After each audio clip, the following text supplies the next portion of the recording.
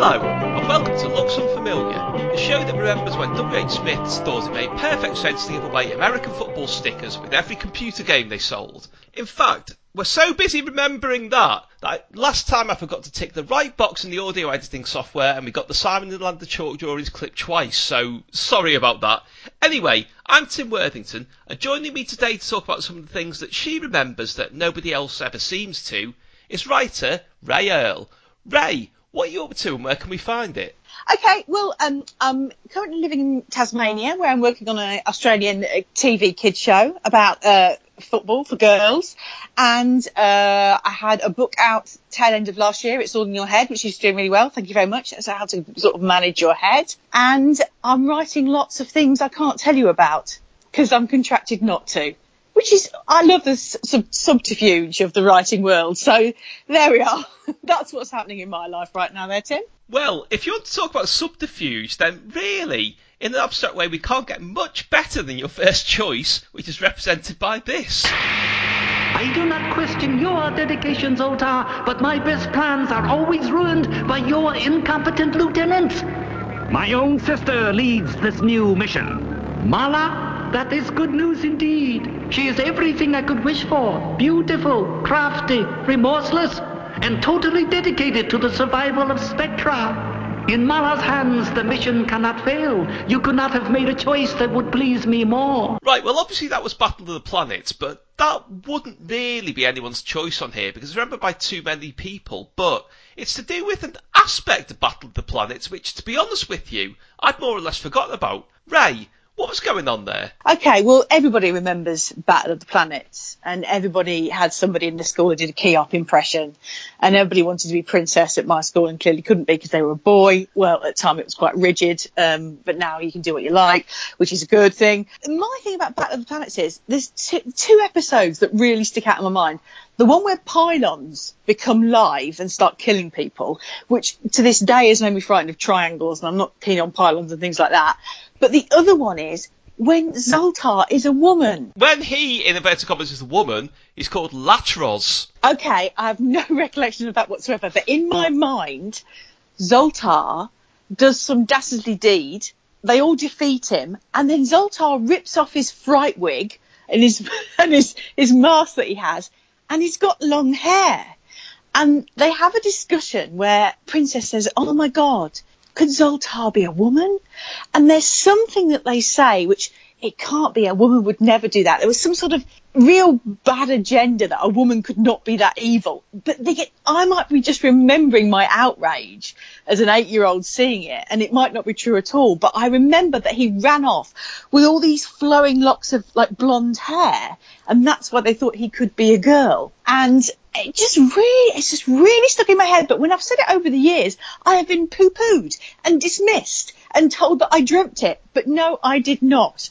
Zoltar could have been a girl or was into metal, but she definitely had 1970s long flowing hair. Please tell me I'm right. You are absolutely right, because there's a bit of backstory to it, which is Battle of the Planets, as a lot of people listening will know, was an American re-edit of a Japanese series, which was actually a kind of anime aimed at adults. And as I'll come back to in a minute, sometimes it had some unpleasant overtones that didn't quite get lost in translation. Yes! But in the original one, Zoltar, or Berkatse, I think it is in the original, was a hermaphrodite who, in at least one episode, was female. And they covered it by saying it was Zoltar's sister in Battle of the Planets. Well, there you go. Right, I'm now I feel like marching up to those who have wronged me in the past and saying Zoltar was a woman, or she was a hermaphrodite, whatever, because I have been poo-pooed for years because of that.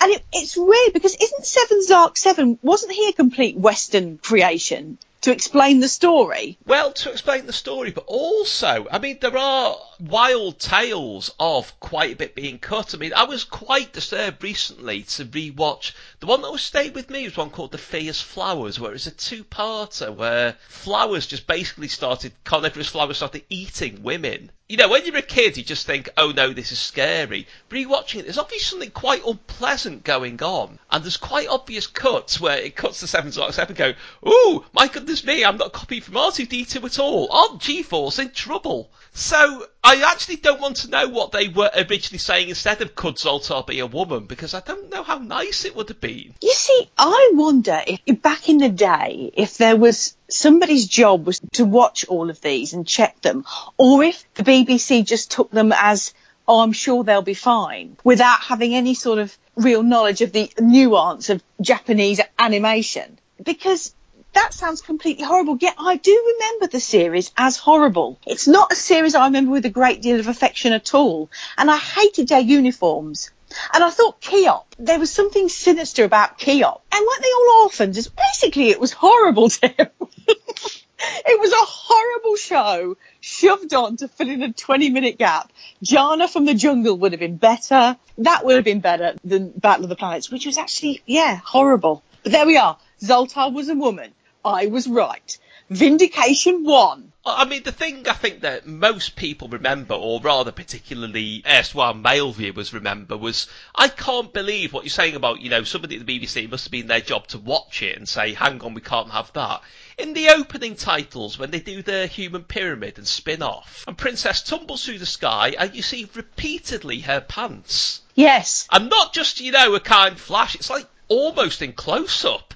And quite detailed as well. And why did nobody notice that? Let's just hammer this down once and for all. Battle of the Planets was sweaty. And I think if we just hammer that down and put that there, we can just all agree that Battle of the Planets was a deeply unpleasant programme. It was shoved in there. Clearly it came over. Nobody had taken any notice. And it's one of these people that people probably remember with a great deal of nostalgia. But you watch it again. It was tawdry, horrible show. I think it pretty much was. I mean, my abiding memory of noticing something was up with it as a youngster was Mark, the leader, had the sort of metal bird that he threw. And it just used to cut to them sort of like recoiling in amazement, going, ah, and falling backwards. And these things, why do they do that? What is it about this metal bird that makes them so astonished they can't fight back? And it's only years later I realised probably in the original it probably sized through their throats or something.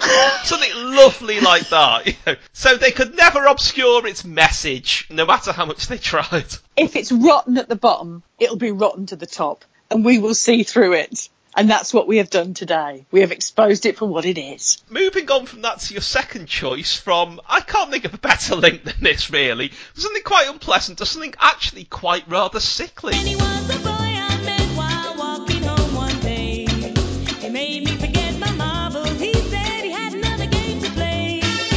One thing led to another. Now what more can I say? Just one of the reasons why I've got him by my side today. He was too good to be forgotten.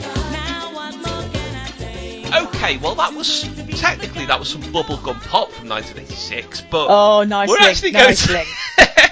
And that was smooth. Mate. Because we're going to be talking about bubblegum and pop as two distinct but combined entities from 1986.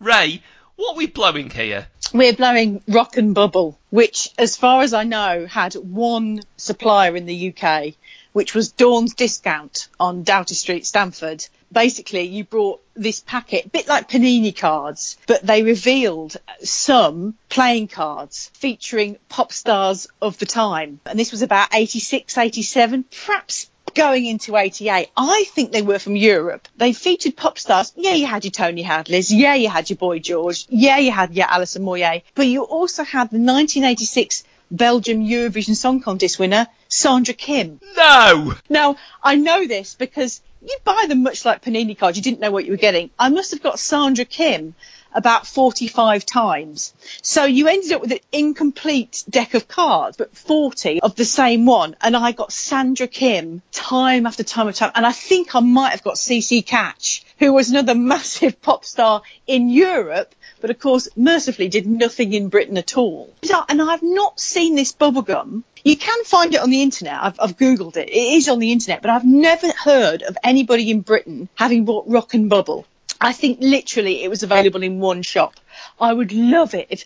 I think I've still got the cards at home. I'm still looking for like the Queen of Hearts, because I got endless Tony Hadleys, endless Nick Kershaw's, but not Howard Jones. It was very annoying. And there was nowhere, unlike Panini cards, to write in and say, I need this card. You were left alone with your mound of summer European hits. Well, I think you're right about it being European, because a quick look before, and noticed that one of the cards was the lead singer of The Outfield, who were that British band that did nothing here, but they were apparently, so they told us, massive in Europe, and they were always on that ludicrous Montreux Pop Festival that used to be on the BBC in the summer holidays, and so only in Europe would you have had a card of him. Yeah, and I think Frau Lippo Lippi were as well. Now, Frau Lippo Lippi, if you remember, were promoted to high heaven. It shouldn't have to be like that. Great little tune. Only got to about number 54 in the charts, but huge in Germany. And I think they were on the cards as well, though that might be something I'm just imagining. I basically put I think Ryan Paris definitely had one. Put it like that. Modern Talking might have even been involved. Were they the same colour as the gum? They did have that unusual sheen to their faces. The gum was very pink. Actually, I've got a fantastic German dentist at the moment, and he will fill my mouth with cotton wool and drills and then say, oh, tell me about the football. And then I get my phone out and just play him Modern Talking. And he's once Brother Louis pumped up, he can quiet any national debate. I would love to know if anybody else ever had it, because as I say, I swear to God, it was just one shop in Lincolnshire in the 80s. Well, I've actually got a remarkably similar pop bubblegum nobody else has heard of thing, which is possibly a couple of years earlier than that. I remember being given, I don't know what on earth this was, it was a series of replica album sleeves with a huge kind of almost CD-sized disc of bubblegum in. And the one that I had was Telecom by Gary Newman. I don't know why. I can't remember who gave it to me, but I had that sleeve for years. And obviously now I've got a CD vinyl replica of Telecom. And every time I see it, I think, what's that bubblegum doing there? But I don't know anyone else who had that, or what it was, or why it was, or how it was cost effective for the manufacturer. Can I be honest? That sounds a bit to me like a Woolworths special. That sounds a bit like something that Woolworths might have done at Christmas time or around about that time, just to incentivise grandparents to buy people singles. Because they obviously, grandparents, especially then, because old people really were properly old then, didn't understand Gary Newman. And I wonder if they incentivised confectionery because everybody can enjoy bubblegum. I wonder if that was it. That sounds Woolies to me. Well, it quite possibly is. So if anyone can shed any light on either of those gums, I'd be very interested to hear from you. Tim, how tragic are we that we're talking about bubble gum? Anyway, you're right. I'd love to know. Sadly, I'd love to know. There are some places Google can't go. You need other humans. I find it quite reassuring. So there you go. Well, obviously you didn't complete that set, but did you ever complete any sticker albums? I'm sure you must have collected Panini stickers at some point. I had the Smash Hits ones every year. I never completed them. I never sent off for them. But since then, I have bought those collections off eBay, I have to freely admit. But I never had the discipline, probably, or the money to complete them when I was, actually at the time at school. But no, I never got a full Panini set. I was really always in admiration of people who did, because that final writing in to get the stickers, didn't you have to get a postal order? We didn't have checks. Yeah, there was always one that you could never get that you had to send away for, paying twice as much. For me, it was the middle of the sail barge in Return of the Jedi. Nobody had that. And I remember sending off for that and getting it through the post, like, completing the album and thinking, that wasn't really worth the whole process of sending off for it. You say that, though, but you're forgetting the joy. If there was a scented candle Panini sticker backing, I would 100% buy it, because that smell, the evocative stickiness, the excitement of putting stuff in, because it was like creating art, really, for lazy arses. I 100% would. Do they still do them, even, Panini albums? They better do the football ones, don't they? Well, I'm fairly sure, he says in another really smooth link, moving on. Oh, nice. I'm fairly sure nobody ever did a sticker album of this gentleman. Well, this is a bird, an immensely gifted bird. I promised you a sailor's hornpipe. You will not be disappointed. OK, well, that was Giles Brandreth being zany, of course, on TVAM. But we're not actually talking about his appearances on TVAM. We're talking about a game show that he did. Well, one of many game shows that he did. But this one has completely fallen off the radar. Ray, what was it? It's Puzzle Party. And I can remember the theme tune. I think that the thing is, I've got two older brothers, so one's 6 years older and one's 10 years older. The one that's 10 years older than me, bless him, had to sit down and watch all the programmes that I watched. So his Camberwick Green, his Trumptonshire knowledge, for example, is superlative. You can give him any character. I gave him Mr. Platt the other day, and he can just go, clocks are like people. I mean, he's word perfect. The guy's unbelievable. It could be a mastermind subject. They remember everything. So to this day, my brother will still go, is it true a canoe when he comes from Peru? Puzzle Party! Do you remember that? I don't remember it, actually. I'm of the suspicion that something else was on the other side, because I would have been just about old enough to have seen it, but outvoted by having so many sisters, really. If there's somebody remotely hunky on the other side, there was no chance of seeing jolly, be-jumpered wit merchant doing... Wit merchants. But apparently it was sort of zany games in Puzzle Party. It was zany games. It was two teams, the coconuts versus the pineapples. It was... I've got a feeling it was Southern or TVS, but I might be wrong. They were cut down the middle, Brandreth giving it all his wit merchantry. It was fairly joyous, actually. I remember it with a great deal of affection, but I'm a bit of a quiz show nerd. So to me, the great quiz shows, obviously I love them, but I love the ones that don't quite work too, that have fallen off the radar. But yes, Puzzle Party was genius. I kind of wish he'd been, because I like Giles Brandreth, which is odd because I'm a rampant socialist. He's quite clearly a Tory, and I think he's quite lovely. I believe in Brandreth, I have to say. Well, I remember really loving, he had a book when I was, I think about 6, called Giles Brandreth's Daft Dictionary. It was a bit like the Uxbridge English Dictionary from Sorry I Haven't a Clue, where it was a disconsolate, a record on after midnight, things like that. Catastrophe, Tiddles takes the prize. And I remember loving that. I loved him through his many stages of life. I don't mind the jumper years of TVAM, I have to say. But this was... But you can't find a clip anywhere. I mean, many a time I've gone down a YouTube hole. I think I might have even tweeted Giles Brandreth and say, have you got one? Because I'd love to see it again. I'd love to hear the theme tune again, just to know I actually didn't dream it up with my brother. But yes, it's very much of its time, Puzzle Party. Do you know what I think it was? In a mad reversal of fortune, because really ITV rarely did cerebral things, I think it was a cerebral Checkers Place pop. Well, that's quite a concept, really.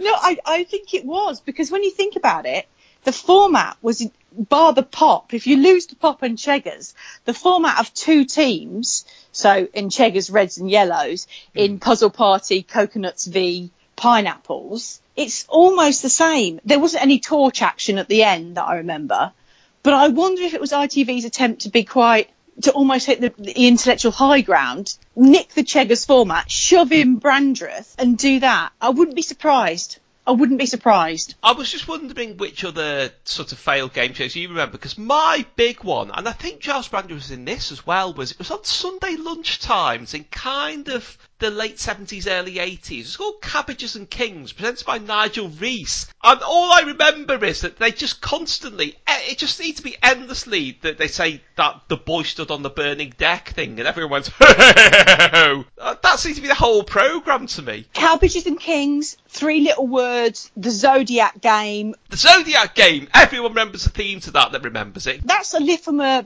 Supreme song, no matter what sign you are. What, the one that goes, Cancer, Scorpio. Doesn't it go all through the star signs? It does, but that Supreme song, believe it or not, was later covered by Russell Grant on this album, Russell Grant's Zodiac Jukebox. And have you got this album? I have got it, yes. Oh, mate, you just made me snort. I never knew one like that existed. Oh, that's wonderful. Okay, I quite like Russell Grant. He's another jumpered one. You see, he was the Giles Brandreth inner jumper of Breakfast Time, wasn't he? It's amazing how these things mirror... Well, it's not amazing at all, it makes sense, but these things mirror each other. Yeah, so yes, Cabbages and Kings was very much that sort of thing. Failed game shows that everybody remembers, but you can't really remember. Three Little Words, Ray Allen. I mean, what was that about? Did he have Lord Charles with him or not? No, he had his wife. Genuinely, there was no Lord Charles. There was just his missus. And I think she was actually referred to as his missus. And that theme tune there was Three Little Words. But you see, this is the odd thing, because there was nothing to do in Lincolnshire. I was usually on about 9 hours of television a day, I'd say, from transmitter information from Crawley Court. Basically, I watched everything. Of that ilk, Square One with Joe Brown, which was based around a huge board game where you try to get back to square one. Pass the Buck with George Layton. Pass the buck. Pass the buck. Pass the buck. Remember the theme tune? No. I think it was a bit like Chain Letters. I think with that, it was two married couples, and he basically was getting them to bicker, because I think they had to pass the questions to each other within the couples. I seem to remember it being that, so I wonder how many marriages survived being on. Wouldn't it be awful if you'd got through a fairly stormy relationship only for it to be finished by an argument on a George Layton-based quiz show? Well, he was the writer of Don't Wait Up, so it kind of does fit. And then the other show that I would have been obsessed with finding, and this is very late in the day. This doesn't arrive till, I'd say, 99, 2000, but it was hysterical for all the wrong reasons. Is Nick Ross's The Syndicate. Do you remember that? I remember it existing. The brilliant thing about that is that Nick Ross tried to be this tough, unpleasant quizmaster, but couldn't really carry it off. I think because he'd had years of saying, please don't have nightmares. It was a bit of a swap for him to go into angry quizmaster. So he'd get to the end of the show and go, it's the Syndicate. Understand? And try to be sinister. And oh God, it was so bad. It was good. It really was. And then he'd tell people off. He couldn't do it. Nick Ross could not be in an Anne Robinson aggressive way. She can do it. He couldn't. So it was beguilingly awful. It was fabulous. But again, nothing exists of it anywhere that I can find.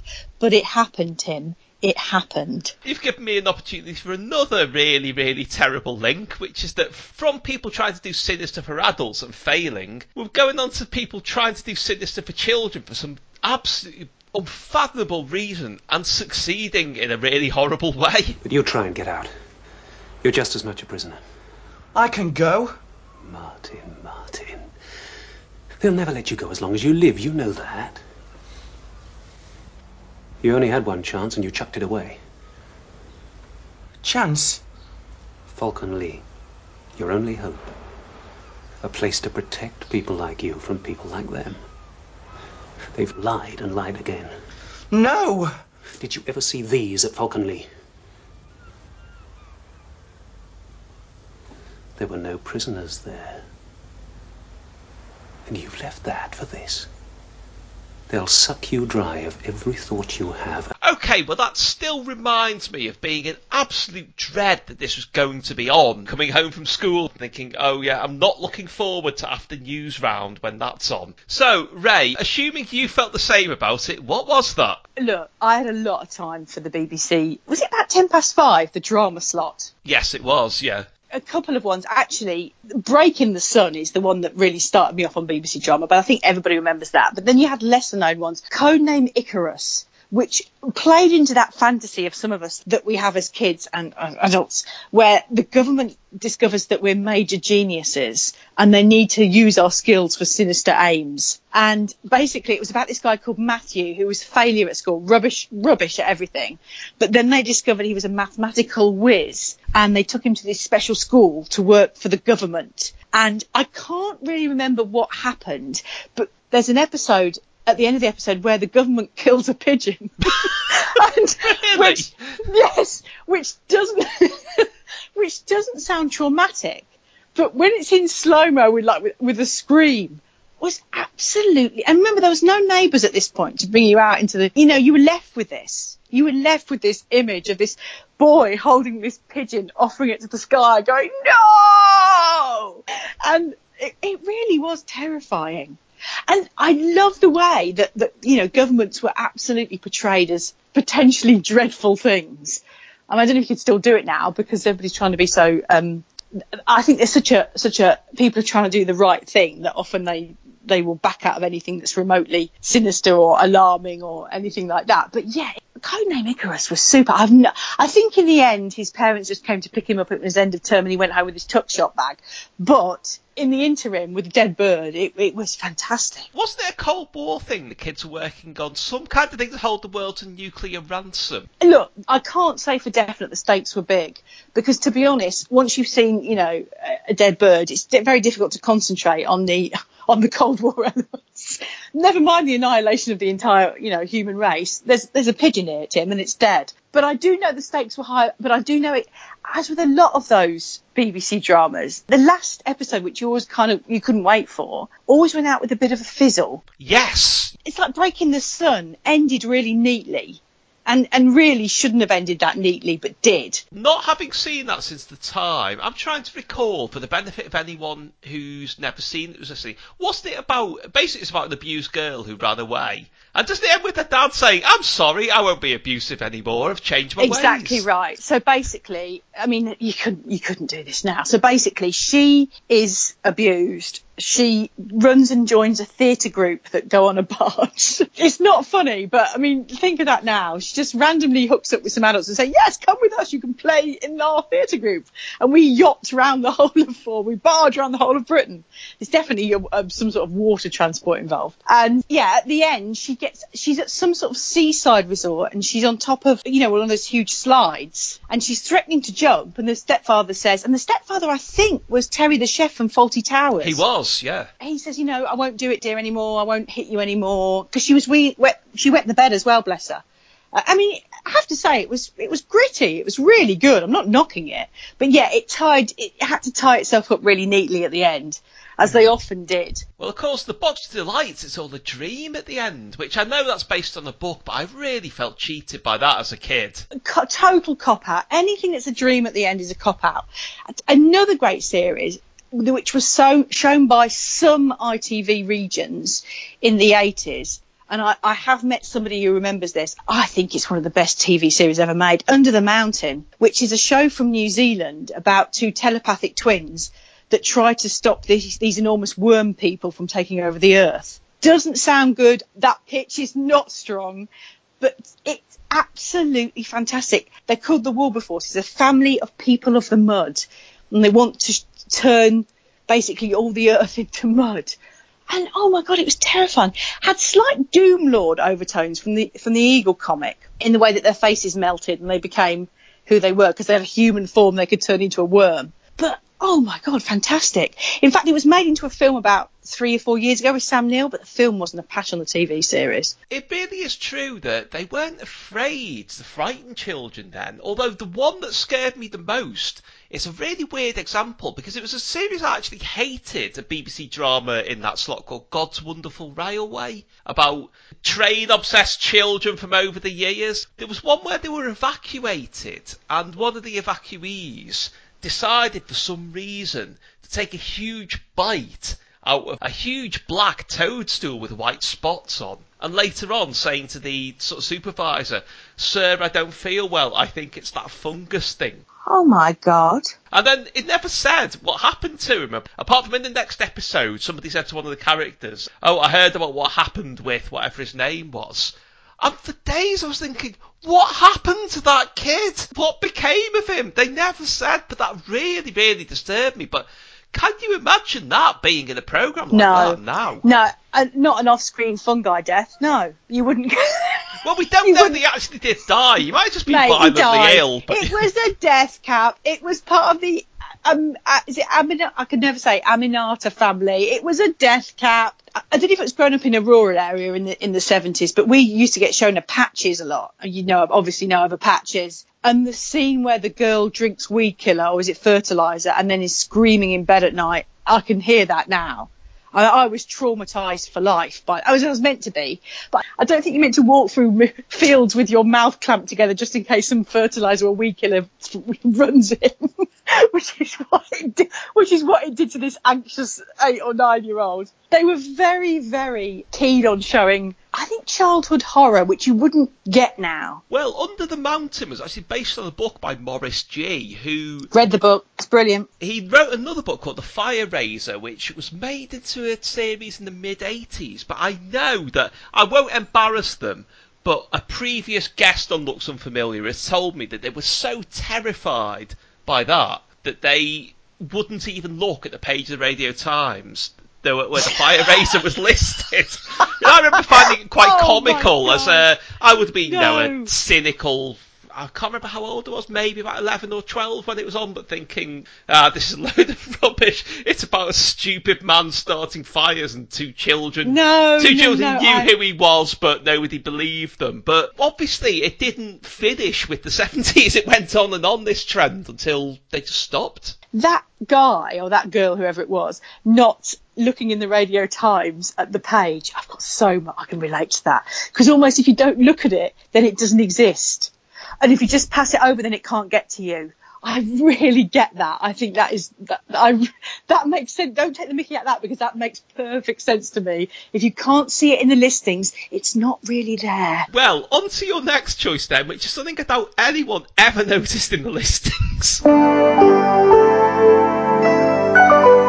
Here's another midweek special from the Home Cookery Club.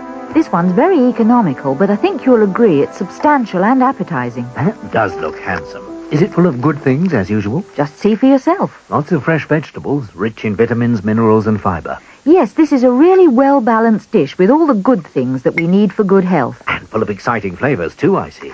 Yes, I always believe that sensible food should taste good, too. Too true. Oh, just peel those tomatoes for me, would you? That'll be a simple cross-cut, and dip them in boiling water? That's right. Now, the butter's sizzling, so in go the onion. Okay, you won't believe how long it took me to find that, but that is a clip from, Ray? Home Cookery Club. Oh, it was brilliant. If you've seen the Home Cookery Club, then you don't need another cookery series. They can...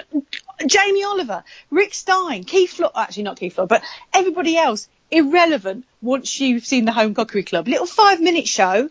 Think it came from Central...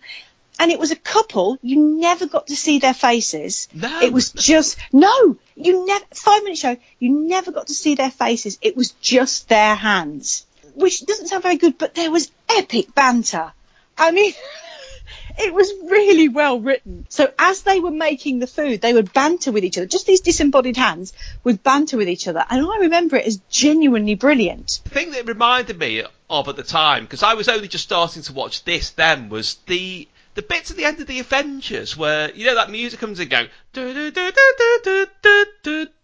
and Steed and Tara or Emma are kind of basically going, very interesting, something about sex, ho-ho, something about sex as well. And that's what the Home Cookery Club reminded me of, really. No, it wasn't, Tim. You're talking nonsense. The Home Cookery Club was much more nuanced than the end of the Avengers. It was, in my head, I haven't seen it in 35 years, but in my head, that had genuine warmth and comedy. God, if I see it now and it's rubbish, I shall be mortified. But no, it was lovely. I think it's the sort of thing that ended up on the end of tapes when people were recording something else. It was so an end of tape show. That's exactly what it was. Or a beginning of tape show. When you put it 5 minutes before, that's exactly what it was. And I'm not quite sure of the purpose of it. I mean, perhaps it replaced those 5-minute fillers where you show a pop video in the 80s that I remember. But yeah, it was wonderful. And I'm always surprised they haven't done, in a way, it was the forerunner of those clips on YouTube and Facebook where people are making stuff. It was ahead of its time, the Home Cookery Club. They didn't even know. I'd love to know who was in it. I'd find them on Twitter and I'd heartily congratulate them. I've tried and I couldn't find who the voiceover artists are. It did seem to replace Farmhouse Kitchen, though, which was entirely the opposite kind of show, because that was what you called Dorothy Slaytone. Grace Mulligan. I think Dorothy Slaytone did it at one point. I only remember the Grace Mulligan years, and I remember that if anybody came on and did something that Grace Mulligan was not happy with, she made it known. If you were suggesting there was a different way to do short crust pastry, Mulligan would not be having that. And I think the theme to as with many of these shows, the theme to Farmhouse Kitchen was so evocative of those I don't feel very well, but I'm not too bad, so I'm going to stay at home kind of days. I mean, which are the best days? Oh my God, if I could have one of those days at my nan's house, I'd be happy. Yeah, Farmhouse Kitchen was much more the dictatorship to the Home Cookery Club's happy democracy. Well, the best thing about Farmhouse Kitchen, as far as I'm concerned, was the theme music. I'd always thought, I wonder if it goes on longer than that. And then one day I got the library music album that it's on, and I thought, I wonder if it just lasts for 20 seconds. No, it doesn't. They go absolutely mad after that. Just like, because they've got to fill up 3 minutes and they've already done their bit, just going over the top of the organ solos and drum solos. And it's like a bit of prog rock, really. On that note, have you heard the full theme of Picture Box? I have. Now, once you've heard that, you can't come back. I don't just mean from nostalgia, I mean in life generally. Once you've heard the full theme of Picture Box, because that goes weird, doesn't it? That goes off its face. Well, do you know what it was played on? It was played on instruments made out of bone. What? Seriously, it was done by a couple of sound sculptors from France who used to make sounds out of, found objects and so on. And they've made some instruments apparently out of bone that made these weird glissando noises. And that's what the Picture Box theme is played on. Tim, I was looking forward to this interview and I couldn't quite sort of say why, but now I know. Because, again, you've taken my suspicions and my unease about something and you've explained it quite brilliantly, because I think any of us that sat down and watched Picture Box at school or when you were off school, you were always unnerved. To be fair, the Canadian Film Foundation for Children were often involved and they were clearly off their face a lot of the time. But yeah, again, that programme left me with a deep sense of being tilted to one side. It's like the axis of the earth had gone slightly off kilter. And now you've explained why. It was basically music made out of dead people or dead animals. I don't know which of those is the less terrifying prospect, really. Happy schooling, kids. Watch this. Well, on to your last choice now, which may even be slightly less funny than that. This is our big chance. It's time for Chip and Pin. Little did we know that was the beginning of an amazingly successful double act. Ladies and gentlemen, Fish and Cushion! Okay, well that was actually a clip of Mitchell and Webb doing the Chip and Pin sketch, but I've no doubt it was based on these characters. Ray, who were they? It's weird, it's Cheese and Onion, and I was reminded of this because I watched Inside Number 9 the other day, and they actually mentioned Cheese and Onion, and I thought, my God, I remember Cheese and Onion. So basically, after the death of Eric Morecambe, or just before, so Morecambe and Wise, people don't remember this, but after they moved to ITV, the people do remember it. But what I'm saying is, many people just see the career of Morecambe and Wise as just this halcyon, forever bright, magnesium tape brightness kind of shine. But actually, by the time they got to ITV, I remember the endless conjecture they're going off the boil, and they had, because Eric wasn't very well. So they were looking for people to replace them in the magic double act way. And Cheese and Onion came along, and all I remember is they had a graffiti wall or some sort of wall at the back of them with their names on, and they were being pushed and pushed and pushed. I have Derek Hobson in my mind that he did something with them, but that might be my brain mashing up a new faces thing. I'm not sure. I could see, even at my age, that they were being really hammered and people really wanted you to take to them, but there was nothing there. I could see in my little brain there was nothing there. They were just not funny. And they just didn't work together as a duo. And to this day, I remember feeling, that sense of discomfort you have when things aren't quite working on television? This real feeling that it just wasn't working, and they knew it wasn't working, and everybody around them knew it wasn't working. But I remember thinking, well, why are they persevering with them? Perhaps they're brilliant in holiday resorts and things like that, which makes me think it was also the forerunner of Joe Beasley and Cheeky Monkey. Things that, work outside, but then you translate them to television, they don't quite work. And to this day, Cheese and Onion still makes me feel a bit off kilter, because I know there's something not quite right. There were no Cannon and Ball, put it like that. That's a quite damning statement, really.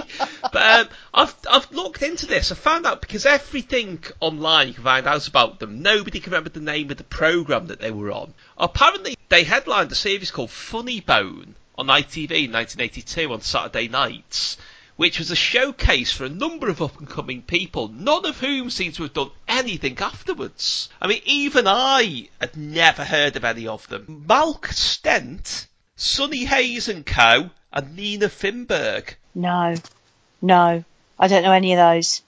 Okay, so we're talking about the interim period between New Faces and Tim Brooke Taylor's The Fame Game, I'm thinking. So we're talking so I've mashed up in my head that Derek Hobson was hosting it, but I doubt that he was. When you think about it, with the choice of channels that was available then, we would have watched that. Even though you don't remember it, you would, if you weren't watching BBC, you would have been watching ITV, unless you were a Sood and you were into something on BBC Two about opera in Korea or whatever.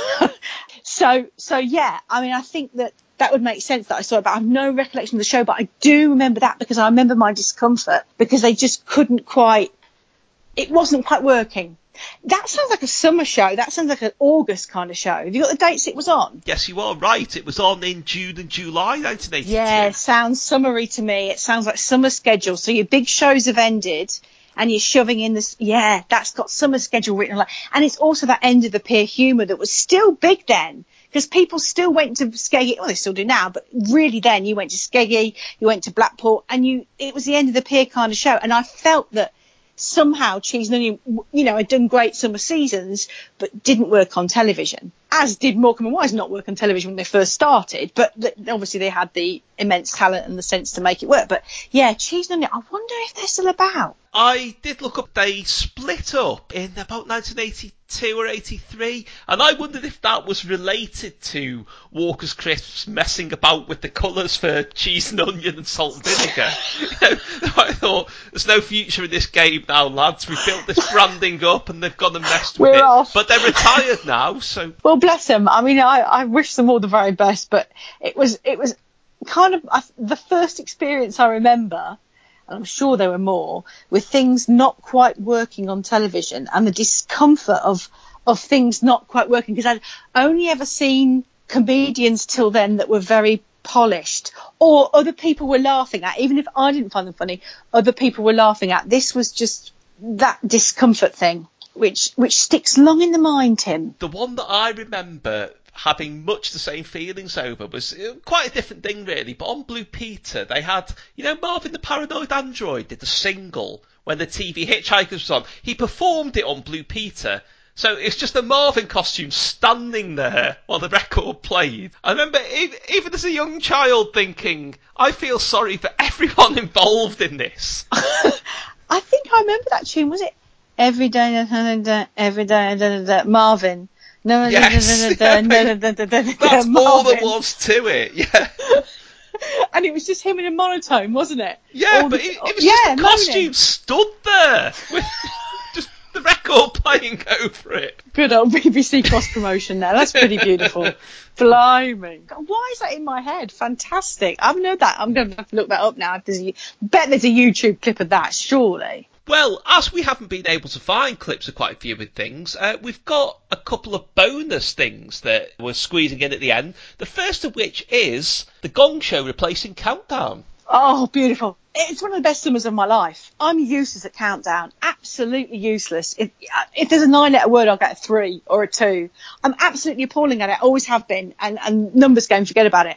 And for one summer, and I think it might have been 85, 86, I have no reason, I've got no understanding as to why, but it was beautiful. They put The Gong Show on. The Gong Show, of course, Chuck Barris, Confessions of a Dangerous Mind. Basically, you did your act, you were gonged off if you were bad. But they had this guy on as a filler. They used to get the technician and call him Gene the Dancing Machine. He used to play this bit of music and he'd just appear and start dancing to Phil. And it was genius. It was such a good show. They had good acts on it. They had the Disco Lizards. I'm a Disco Lizard. Which was two people in skin tight sort of body stockings pretending to be lizard dancing to Walter Murphy's The Fifth of Beethoven. It was genius. It was anarchic. It was fabulous for that one summer. It defied expectation. It was just fantastic. I never forget it. It was like the lunatics had taken over the asylum. It was just magnificent. And then Countdown came back on. Well, I remember that, but the main reason I remember it was they had the unknown comic on the Gong Show, Yeah, who was with the a guy bag with on the his paper head. bag on his head. Yeah. When that was being shown on Channel 4, they obviously to cash in on it. They got him onto Game for a Laugh. Oh, and I he took don't remember absolute this. silence from the studio audience. I have no recollection of And I that remember whatsoever. wondering if it was the same guy, whether, he'd sent a sort of a substitute unknown comic out for the UK, just said someone put a bag on your head, talk a bit American, so I don't have to go to all the expense of coming over, and then just bombed in front of the Beadle crazy audience. I have no recollection of that whatsoever. But that would make sense, because I suppose Countdown for Channel 4 was quite a big show, so I'm sure there were quite a lot of people watching in that tea time slot, but it just seems so random. And as far as I know, it's never been on British television since. It's not been on Challenge TV or anything else. It was just that one beautiful summer where they put the Gong Show on instead of Countdown. And I think it was the same summer that BBC had Wait Till Your Father Gets Home, Heidi, and the Kids from Fame. Yeah, now that's a real sort of roller coaster of quality there. Oh, you're not knocking Heidi. I'm saying nothing. No, because as far as I'm concerned, that was no roller coaster. Because you've got the McCarthy neighbour in Wait Till Your Father Gets Home, that's utterly brilliant. You've got Heidi. I mean, who cares what's happening in 20 minutes in between the theme, because the theme is what you're there for. Kids from Fame was magnificent. So as far as I'm concerned, beautiful summer. Beautiful summer. Finally, for your very, very last choice, you have actually beaten Looks Unfamiliar, because I have found absolutely nothing about this apart from one reference on the whole internet and finding a listing in TV Times that said absolutely nothing. So what on earth was the Yellow House? The Yellow House. I think it was American or Canadian. Again, this is my brother. So me and my brother remember this, and it was a clown in a yellow house, and children would come to visit him, and there'd be like entertainment around, his house. And the theme tune was, "We're all going to the Yellow House." And it was sad at the end because the kids would leave, and the clown would lean out the window and he's crying so much he had to wring his handkerchief out. "We're all going to the Yellow House." Dun, dun, dun, dun, dun, dun, dun. Right, I suspect that I probably saw this, and I suspect I've blocked it from my memory because it was I did not get on with clowns with unusual endings as a child, particularly the end of Camberwick Green, particularly the test card, things like that. So I probably got a mental block on the Yellow House. I think the Yellow House was profoundly traumatic. What you had with that is you had a clown, which, let's face it, all of us struggle with, and then you had the sort of ending where he was genuinely distressed. In fact, the more I think about this, the more I think it's probably Canadian, because you had this image where the clown was genuinely distressed and wringing his handkerchief out, and the kids just skipped away and waved. So it almost had like Puff the Magic Dragon, Selfish Giant kind of overtones of people in distress being left after a fun day, being discarded because they've served their purpose. We're off. And I don't remember it with any fondness, but I do remember it really, really well. It might have even been before Paint Along with Nancy. We're talking about that kind of, and when I say Paint Along with Nancy, I mean the ones where the bloke with Alan from HTV was still co-hosting. So we're talking really early on. I've looked for it everywhere. I did see the other day, and this was totally by chance, somebody, it might have been you, Tim, had posted the FA Cup when the FA Cup used to be a big deal. And the Yellow House was before that, was before all the FA Cup footage. And I thought, my God, it exists! I didn't dream it. But yeah, I've never found a clip. I've never seen anything. It's never talked about. But yeah, the Yellow House with the abandoned clown.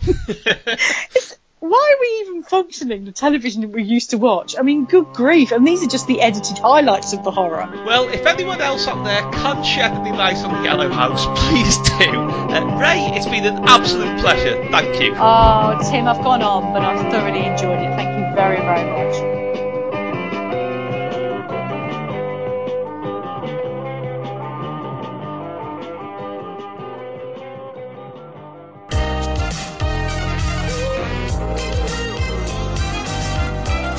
BBC Fun at One by Tim Worthington. The story of comedy at BBC Radio 1 from Kenny Everett to Chris Morris and beyond. For more details, timworthington.blogspot.co.uk.